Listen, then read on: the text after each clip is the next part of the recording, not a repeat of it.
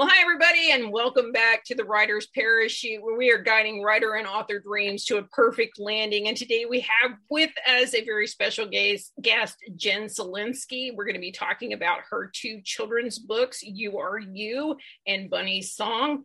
We'll talk to her in just a bit, but as always, we go ahead and start the show with a little bit of housekeeping. So don't forget to smash that like button. Go ahead and subscribe on YouTube, and many of the podcasting channels now will allow you to subscribe so that you don't miss an episode of the Writer's Parachute. Don't forget to share with friends. We have a lot of writing information tips, and we always have a great interview with the author of the week. So we hope that you do share that out. If you would like to be on the Writer's Parachute, please do contact me. You can contact me at info@thewritersparachute.com, and we'll get back to you with available dates. It looks like right now we are booking into August and September. So if that goes well with your schedule, please contact us and let us know. We'd be happy to have you on the Writer's Parachute. And of course, you can follow us on Facebook, Instagram, and Twitter at Writer Parachute with no S. So we hope that you take that into consideration. So it is the month of May, and we're going to be talking about writing. We're talking about writing, the act of writing, and some tips to get that best writing out there. So today I'm going to talk a little bit about using pronouns. Now, I don't mean using pronouns as an identity or a gender identity, but this is more about using it in place of a name for a person, such as she said, he said, they said. So what I want you to be aware of is if you have more than one person of the same gender in that scene, it is very difficult to follow if you're using a he, she, or they, especially if you have more than two people or more than one person of the same gender that you are referring to as a he or a she, then it is very difficult for the reader to follow.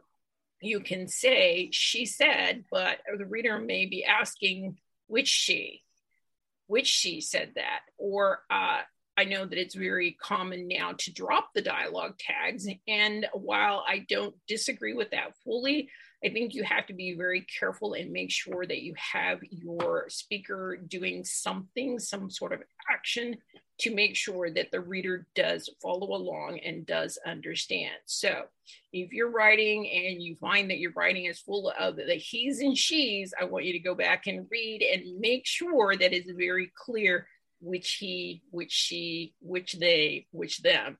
So be careful using those pronouns because sometimes they can lead you down a crazy path of the unknown. So I hope that's a helpful topic for you today, and we will be back next week with another topic. But right now, we want to have a conversation with our guest, Jen Selinsky. Her book, You Are You, is an Imagine 2019 Best Children's Book Award winner, and her other book, Bunny's Song. They are children's books. Jen was born in Pittsburgh, Pennsylvania. She earned a bachelor's degree for English, then a master's degree in library science in 2003 and 2004, respectively.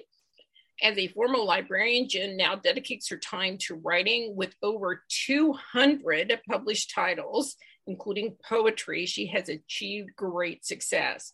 Her work is available through most retailers and has been featured in the Courier Journal, Pennant Magazine, Explorer Magazine, Lifar Magazine, and Indiana Libraries. She is a senior editor for Pennant Publications, as well as editing for Pen and Pulpit Magazine, Hydra Publications, and Seventh Star Press. She's a freelance contributor to the News and Tribune newspapers. I believe those are in Indiana as well as providing editing, proofreading, and ghostwriting services to individual authors. Jen currently resides in Sellersburg, Indiana, with her husband. Welcome to the Writer's Parachute, Jen. How are you today? I'm great. Thank you so much for this wonderful opportunity. I've been looking forward to this for a long time. I'm very happy to be here. Well, we're always glad to have you. And it's like, I've not interviewed such a such a diversely written author before. So I'm very excited to talk to you about it. and not only talk to you about your children's books, but we're going to be talking a little bit about the breadth of the contributions that you're putting out there in these publications and magazines. I know a lot of my audience members would be very curious and interested as to how you go about doing that, because that is another avenue for a lot of writers to perfect their writing, but to also be known and seen and respected in your field. So I do applaud that. So as we said, you've written and published over 200 books, but today we're going to be focusing on the children's books titles, which is You Are You and Bunny's Song. So what inspired you to write children's books?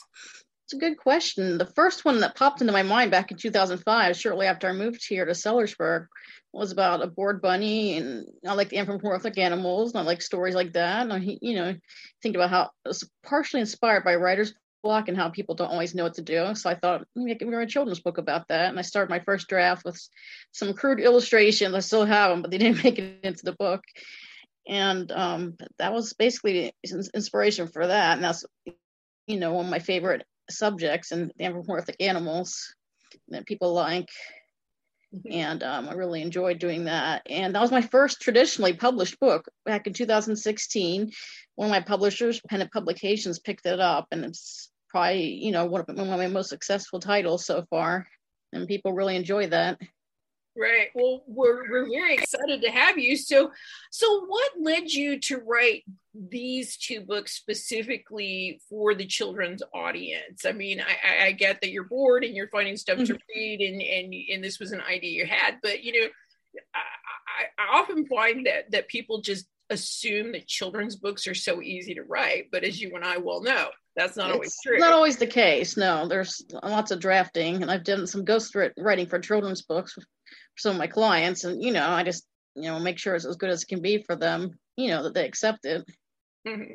All right. Well, so that's very exciting. So, and I read both the books. I really like them. They're beautifully illustrated, and they're phenomenal illustrations. Yeah, and they're very well written. I would recommend they probably up to about a 7 or 8 year old. I think they're probably a little more geared toward your 5 to 6 years old, but I think you could go all the way up to probably a 7 or 8 year old. So, but you also write poetry and nonfiction titles. So what was the biggest or most surprising difference that you found writing in these other genres when you switched over to children's books, or back and forth? Usually I'm surprised at how successful my children's titles are overall. Poetry, as many writers know, is difficult to sell, which is what I started out doing.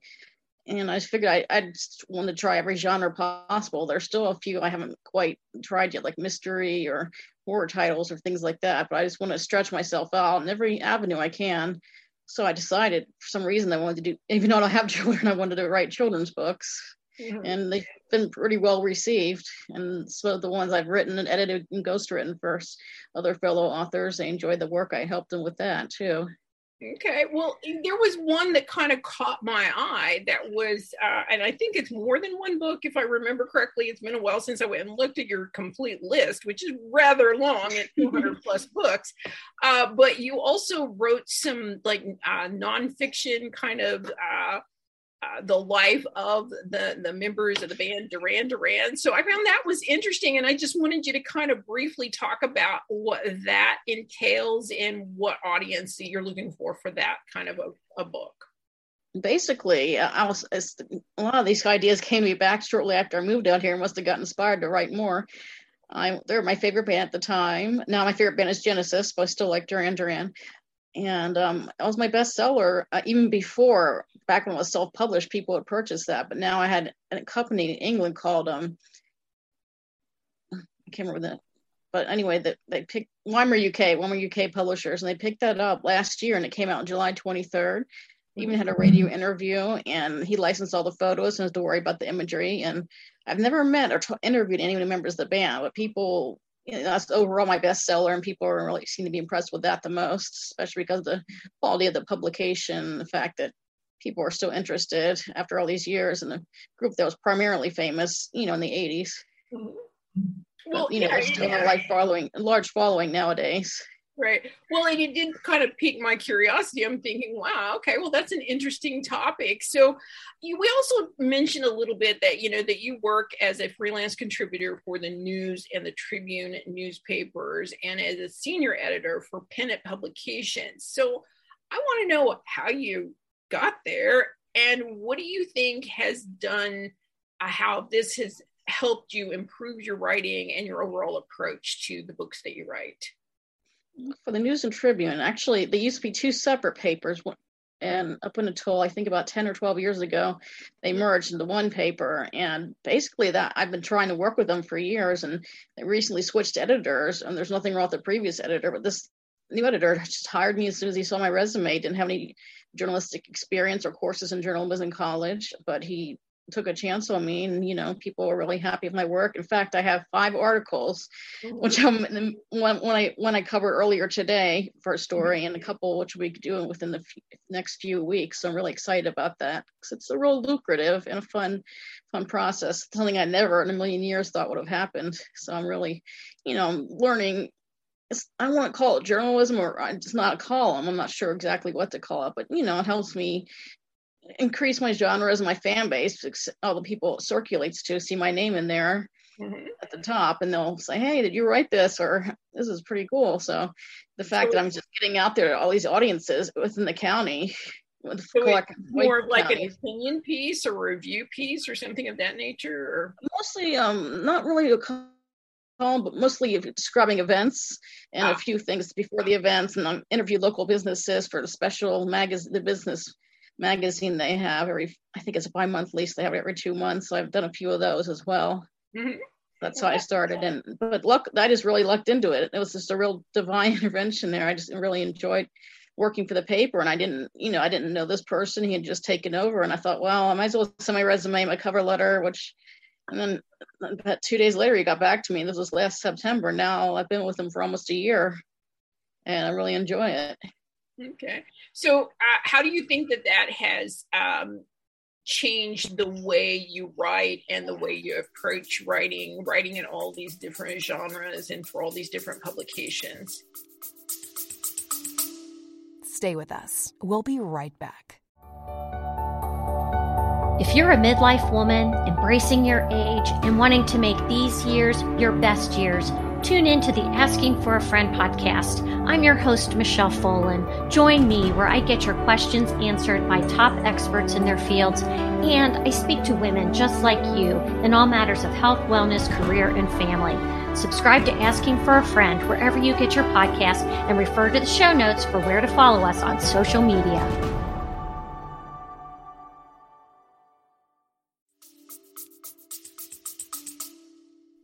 I think it's good to experience every genre I can. I've had a few sample articles. I've never really written for a newspaper before. I had a couple back when the other editor was there. She said she'd be interested in my work, but it never came to fruition. But I just, I think it just strengthens every genre. I can feel confident in producing work.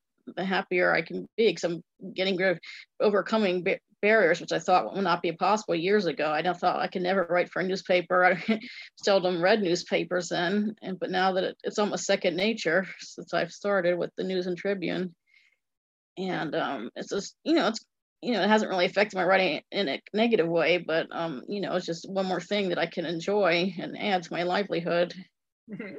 It's beyond a hobby now, so that's what makes me happy.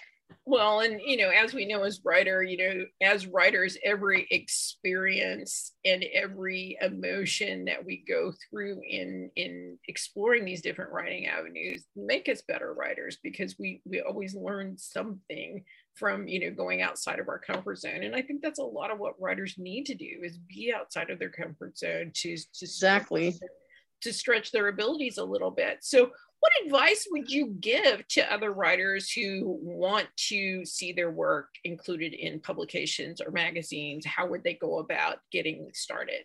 Usually, like I said, I was very, very just lucky in this respect, but the fact I just really first work on your cover letter and resume, make sure you have all your pertinent work experiences, and talk about what you've accomplished and and perhaps in the cover letter what you hope to accomplish. And in this case, I didn't know the person. A lot of people will say knowing someone gets you in certain areas, but that was not the case. It was just a serendipity in a good way. But I'd recommend contacting, directly, if there's available information, direct the main publisher for newspapers and periodicals, and inquire about submitting work and what their policies are, and perhaps just ask them, if they'd like a copy of their resume or cover letter, which, is good to have both in that respect, especially when it's somebody you don't know.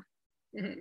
Right. And I mean, just a little caveat, there is Haro, which is HARO.com, which is Help a Reporter Out. And generally they have a list of topics and subjects that they're looking for somebody that may be knowledgeable on or can write about it, or they can interview for. So, I think that's another thing. But, to your point, keep pitching. Keep finding new ideas. Don't give up.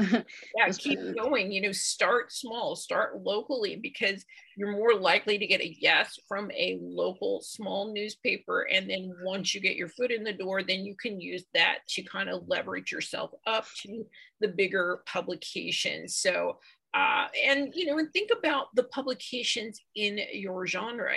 Obviously, if you're writing children's books, look at all of the magazines and newspapers and things that are out there, even online, for parents and teachers and librarians and schools about children's books. See if you can submit to them. There's also, if you're writing for science fiction, there's a lot of magazines and different online places that you can write articles and subject matter for them. So, it's a matter of just doing your own research. It's like, don't wait for somebody to come up to you and say, hey, you want to write for the newspaper, because that's not likely to happen.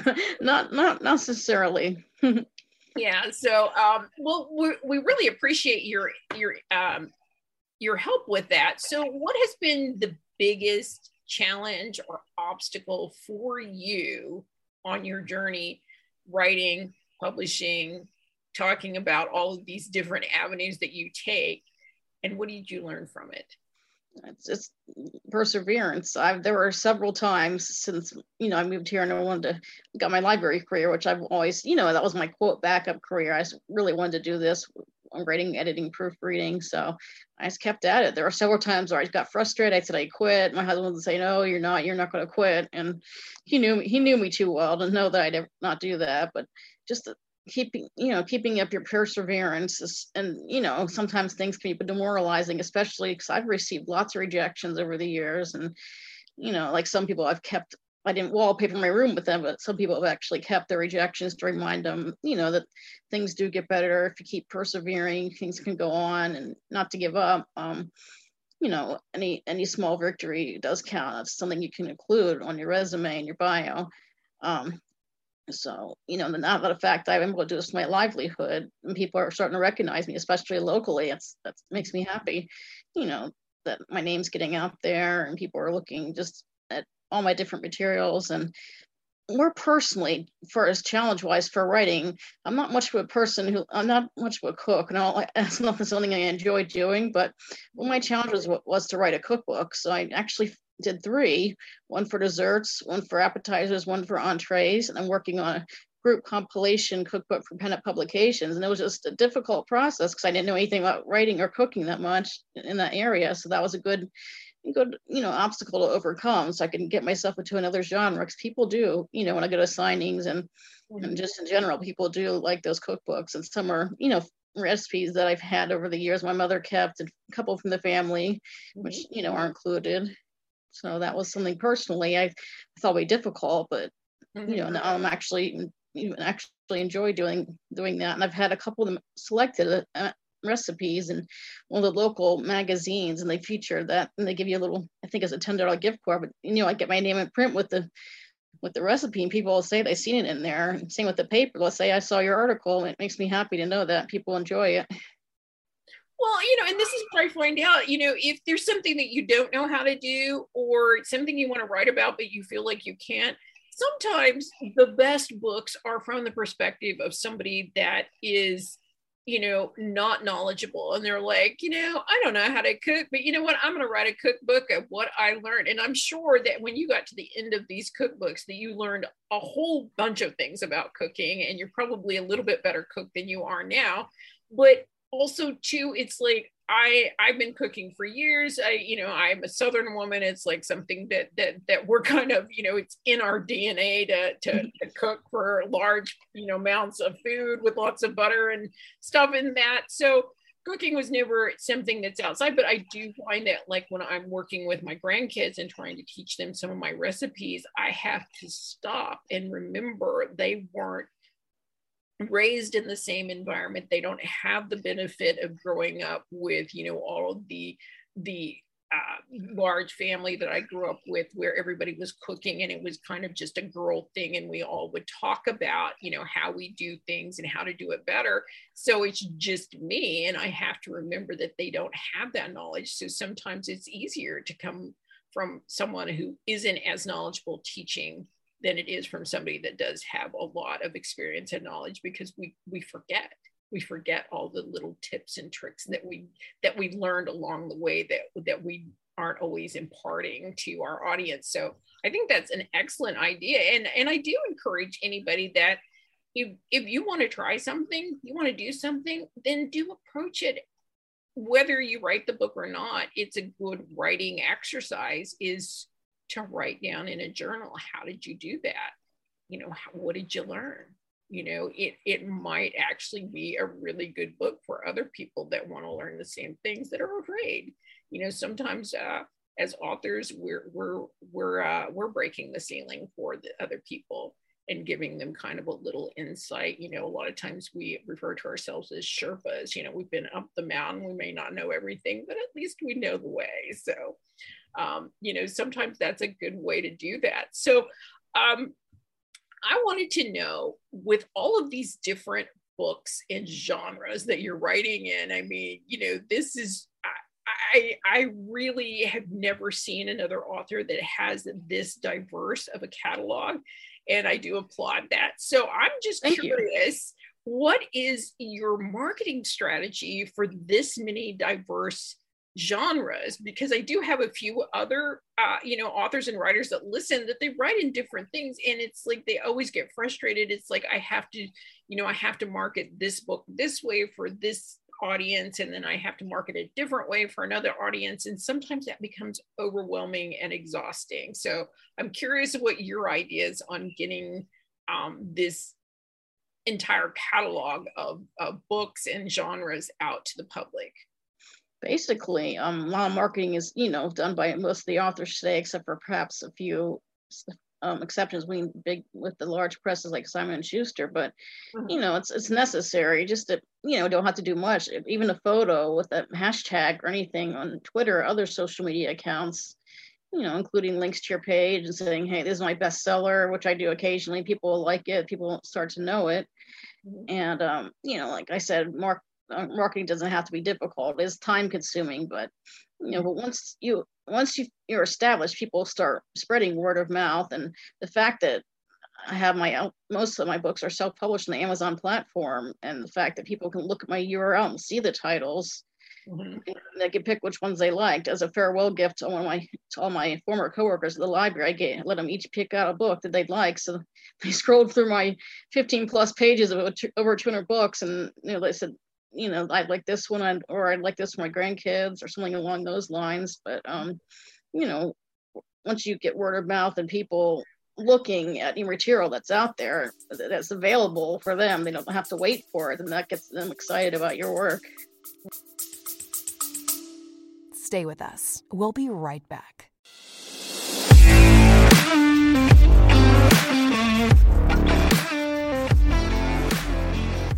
Are there things that just keep you awake at night?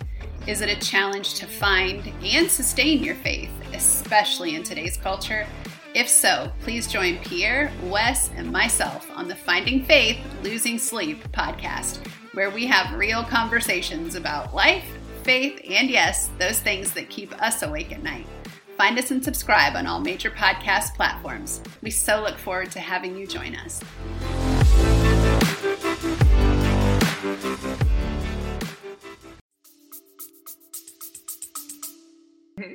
Right. And it does, I agree with you. It's like the more you write, the more you're recognized and the more you become a trusted author because they know what they're going to get from you, whether it's in a different genre or not. They do know what kind of quality. And I know that in the children's market, it's like most children's authors who publish more rather than less are more recognized simply because the parents know they can go back to them time and time again, and they know the quality that they're going to get. Even if it's a different story, a different subject, they know that that quality is going to be what they expect. Same thing with going into schools and stuff like that. I do find it interesting that you offer a lot of tips. And yeah, it's sometimes I do think that authors make the marketing a little more difficult than it needs to be. Exactly. You focus on your work, then the rest, should just be leading to that. Suffer for your art, not for having to market your art. Right. Well, and also too, the nice thing about having such a deep catalog is that if you've got a book that's not doing well, then you can pull it out of your backlist and go, hey, you know what, it's going to be free for a few days, or I'm going to discount it and get a little more market not only to that book but to you and your other catalog of titles. So I agree, write more, get more out there. That's right. You never know. I know that most readers are very eclectic in the genres that they read in. That I do write in children's books, but I also read sci-fi, I also read romance, I also read poetry. So if I can go to one author and see a bunch of different stuff, it's like I know I'm going to be going back and checking out some more of your books. But that is good. I mean, that becomes a trusted source for me when I don't have something I want to read. So I think it's amazing. I'm very impressed with your with your catalog and with your work ethic. I know you say that you don't have one, but I would differ with you. I think that your catalog of books proves that you have a very strong work ethic. So how would you say that listeners can find out more information about you, your books, your list of other books, again, numbering 200 plus, any kind of updates or anything on events that you're having coming out? So where would they find that? Well, I'll be honest, I haven't had time to update my website in a while, but I do have a lot of local author events and book signings. But the best place is basically where I have my whole catalog on Amazon, as well as some of the self-published materials on Smashwords, Lulu, other publications, even on Barnes and Noble for both my self-published and traditionally published titles, just any major retailer bookstore. And I think even Walmart.com has a few of mine as well. Okay. But yeah, that's where you can find my Facebook page, both a personal and an author account. I'm on Twitter. Okay, well, Instagram, and but basically I recommend my Amazon catalogs. That's where people seem to see most of my material. Okay, and you keep that one pretty updated as far as events and things that they might want to come and see you if they're local. All right. I haven't thought about that yet, but that's something I could do in the future. I haven't before. My website was just the links to my social media pages and all my articles, which were published in prior interviews. But that's a good idea about, including events. Sometimes Pennant Publications, their website, they'll put a couple local author events. Their authors have had them there before in the past.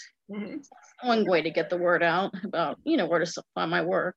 Right. Well, and of course, just a reminder to our audience members, we will list all of the links to all of Jen's work, to her website, to all of her social media accounts. As she said, she's on Facebook, Twitter, and did you say Instagram? Instagram, yes. Yeah. Okay. So we will have all those links for you at the end in the show notes. So do go check those out. And we will also include her link to the Amazon catalog of all of her books, the 200 plus books, and a list of other retailers that you can go check out her work. So do you have any kind of upcoming events or anything that you think our listeners needs to know about? It's a good question. Depending on where I have, most of my events are local. I have something in northern Kentucky called Imagineering, which is a 3-day, that's where 7 Star Press and Hydra, 2 of the people I work for, are involved. That's going to be in early July, and, mostly local things such as that. And there was one in Jeffersonville, Indiana. It's called Purrs in the City, a cat charity, which I did really well last year. I had my record number of books sold. All the money goes for kitties in local shelters, all the, and you get to bring an item to auction off and you get to sell books. And this year they're expanding to a new, larger venue. So I was one of the first people to be offered a spot, which I took up right away. And just local things like that and a couple other. There's a Sellersburg Celebrates Festival every August, and usually my Sellersburg Writers Group, we haven't able to meet much, but I do that every couple of years and things like that locally mostly. Haven't done any large scale like national. I did have a couple Barnes and Noble book signings in my hometown, Cranberry Township, one in Kentucky, but like I said, those aren't very often. I haven't done anything large scale regarding that yet, but hopefully one day. Okay, well, if you're in the Indiana, Kentucky area, please go check out her website or her Amazon page to get updates on those local events for you. And of course, we want to have you come back and talk again about more of your books. Obviously, we can't cover all of them. Was there anything else that you wanted to talk about before we go ahead and pull the ripcord on our tip of the week? I just want to say to keep persevering. There are times where you just feel like you don't want to do it. There are times where you get writer's block, even though you want to do it, you feel like you can't do it, but you got to persevere through it and take some time off. My longest break without writing anything was 11 months back in several years ago. Now I don't have as much time for writing because I'm editing, but which is, still to me, that's an accomplishment. I do a lot of developmental and content editing as well. To go with that, I just did a development. I know it's one of the books for Pennant Publications, which took a little longer, but I think it helps the other author, and that's why I do the same with my ghostwriting and make sure everything meets their approval and makes them happy. And I think that's another lucrative venue. But as far as the papers and magazines, I know sometimes difficult. You kind of have to be famous to get famous, if that makes any sense. But right, you just got to keep moving. 10 years ago, I didn't have any of this hardly, and God has richly blessed me because of that. But you just got to keep moving and just keep pushing on and pursue your passion. So it can be a career one day if you enjoy what you do. You never work a day in your life. Right. I love as the saying goes. Yeah, I love going into, to schools to talk to kids about my books and about writing and stuff like that. And I generally start my conversation with, I have the greatest job in the world. I get to make stuff up for a living. That's right. I mean, can you imagine as a kid, if somebody told you there was a job out there where you didn't have to tell the truth, you get to make up stuff for the rest of your life? It's like, I would have never believed them. And it's amazing. I love my job. And I know that obviously that you do too. So we thank you for being here with us today. So I'm going to jump over and we're going to pull the ripcord on our writing, marketing, and publishing tip of the week. This week, we're going to talk a little bit about what Jen brought up about having balance and perseverance with your writing. Now, some of that comes in with writer's block. And I'm just going to tell you my thoughts on writer's block. I think writer's block oftentimes happens when you've kind of written yourself into a corner, or you plotted yourself into a corner, or you're forcing the characters, or even if you're writing nonfiction, you're forcing the information into a corner where it cannot breathe. So I take the journalist approach to that, and I start interviewing either myself or the characters in my book if we're talking about fiction, even if it's a children's book, because I guarantee you're going to come up with some really interesting answers and you're going to find a way. Sometimes it's just backing up and taking a second approach to it. It's part of plotting is really thinking through, if I go this way, what's going to happen? Is there a cliff there that I'm going to have to figure out how to cross over? If I go this way, am I going to have to cut down a tree? Those sort of things are what we generally think through in plotting. Now, as an intuitive writer, I don't do a lot of pre-plotting.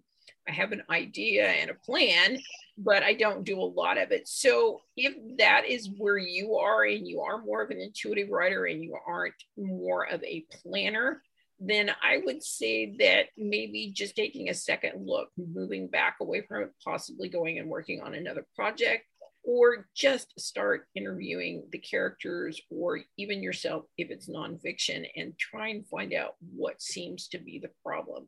I think that oftentimes helps you overcome a writer's block.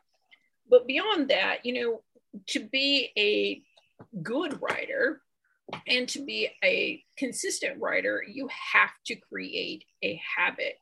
And to create a habit, you have to have something you're passionate about. Oftentimes when people say that, oh, I picked up this book and I was writing on it and then I laid it down for a really long time, I think if you go back and be honest with yourself, you'll find that you've lost the passion for either that subject or that topic, or it wasn't there to begin with. It was just an idea. Now, ideas are great, and sometimes they're great on paper, and then they should be set aside until their time comes. But again, if you're not passionate about what you're working on, then you are going to run into problems. But again, habit does help. Setting aside specific time to work, even if that's only 10 to 15 minutes a day, if you are consistently doing that, even if it's only 3 or 4 days a week, if you are consistently doing that, you will create the habit. Your mind will shift into that writing mode. What I find often for me, when I'm not doing well with my writing, it's because my mind is either too full of the coulda, woulda, shouldas, like I should be loading the dishwasher, or, what am I going to have for dinner? Do I need to go grocery shopping? Oh, wait, I need to make that dentist appointment. Those things do clog up the creative process. So I do take a note from The Artist Way, and that's by Julia Cameron. And she talks about dumping all of the extraneous information out of your head. Now, she suggests you do it in morning pages when you first get up in the morning. If you're a night writer, that may not work for you. Or if you write in the afternoon, that may not work for you. So I take it a little bit further. And before I start my writing time, I will sit down and try and get all the coulda, woulda, shouldas out of my brain and clear the palette so that I can work and then get into my habit of writing for however long. Oftentimes what I'll find is, even if I don't feel like I'm in the writing mode, or I feel like I am pulling these words one at a time, like I'm pulling my back teeth out, after a while, you'll start to feel the flow come. And again, that is about creating habit, about having passion, about having a schedule, but then again, having your attention focused on that creative, getting rid of the coulda, woulda, shouldas. And then the last thing is expectations. So I'm just going to talk about that is in reference to balance. We have to have realistic expectations about what we can and cannot do. People talk about word counts rather than time. So they're like, well, I want to get so many words in a day. There's nothing wrong with that. That's a good gauge for how well you're doing and how far you're progressing. But I caution you to give yourselves extraordinary word counts. So if you feel that you can write 5,000 words a day, great. But I would say set your goal a little bit lower. Set your goal at the most you think you could write on your worst day. And the reason I say that is because what happens if you don't reach your goals, oftentimes we get very discouraged, and then we feel like we need to catch up the next day and not only exceed the goal that we have for that day, but go back and catch up from the day before. And then this continues on and on and on, where if you set a lower goal, so instead of the 5,000 words a day, you make it 1,000 words a day, and you sail right past it every day as if it's nothing. If 1,000 words doesn't work for you, then lower it again to 500 words, to 100 words, 2 sentences, whatever it is. Make your goals attainable. This is what I talk about expectations. Don't say that, after a long week of work, you're going to spend all Friday, Saturday, and Sunday writing. That's not realistic. You still have to sleep. You still have to rest. You still have other obligations. So give yourself some realistic things. Otherwise, and it's really hard to write for that long a period of time, especially if you're not doing it every day and you haven't created that habit. So again, try to find balance, try to create a habit, make sure you have passion, And don't forget to have realistic expectations, and don't forget to clear the coulda, woulda, shouldas. I know this was a really long tip for you, but I hope that you all found something helpful in that. And of course, we'll be back next week with another episode here on the Writer's Parachute. And again, we want to thank Jen Selinsky for joining us. We want to have her back to talk more about her other books in her amazing 200 book plus catalog.